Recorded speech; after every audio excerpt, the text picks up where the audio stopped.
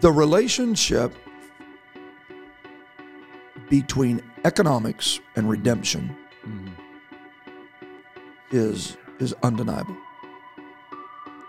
The concept of redemption is rooted in a business transaction. Yes.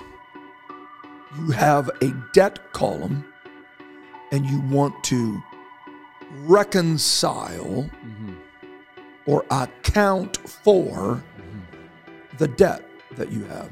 Sin is a debt that is to be accounted for by the atoning process and redeeming process of applying blood to your life, the blood of Jesus Christ, and it ratifies the debt.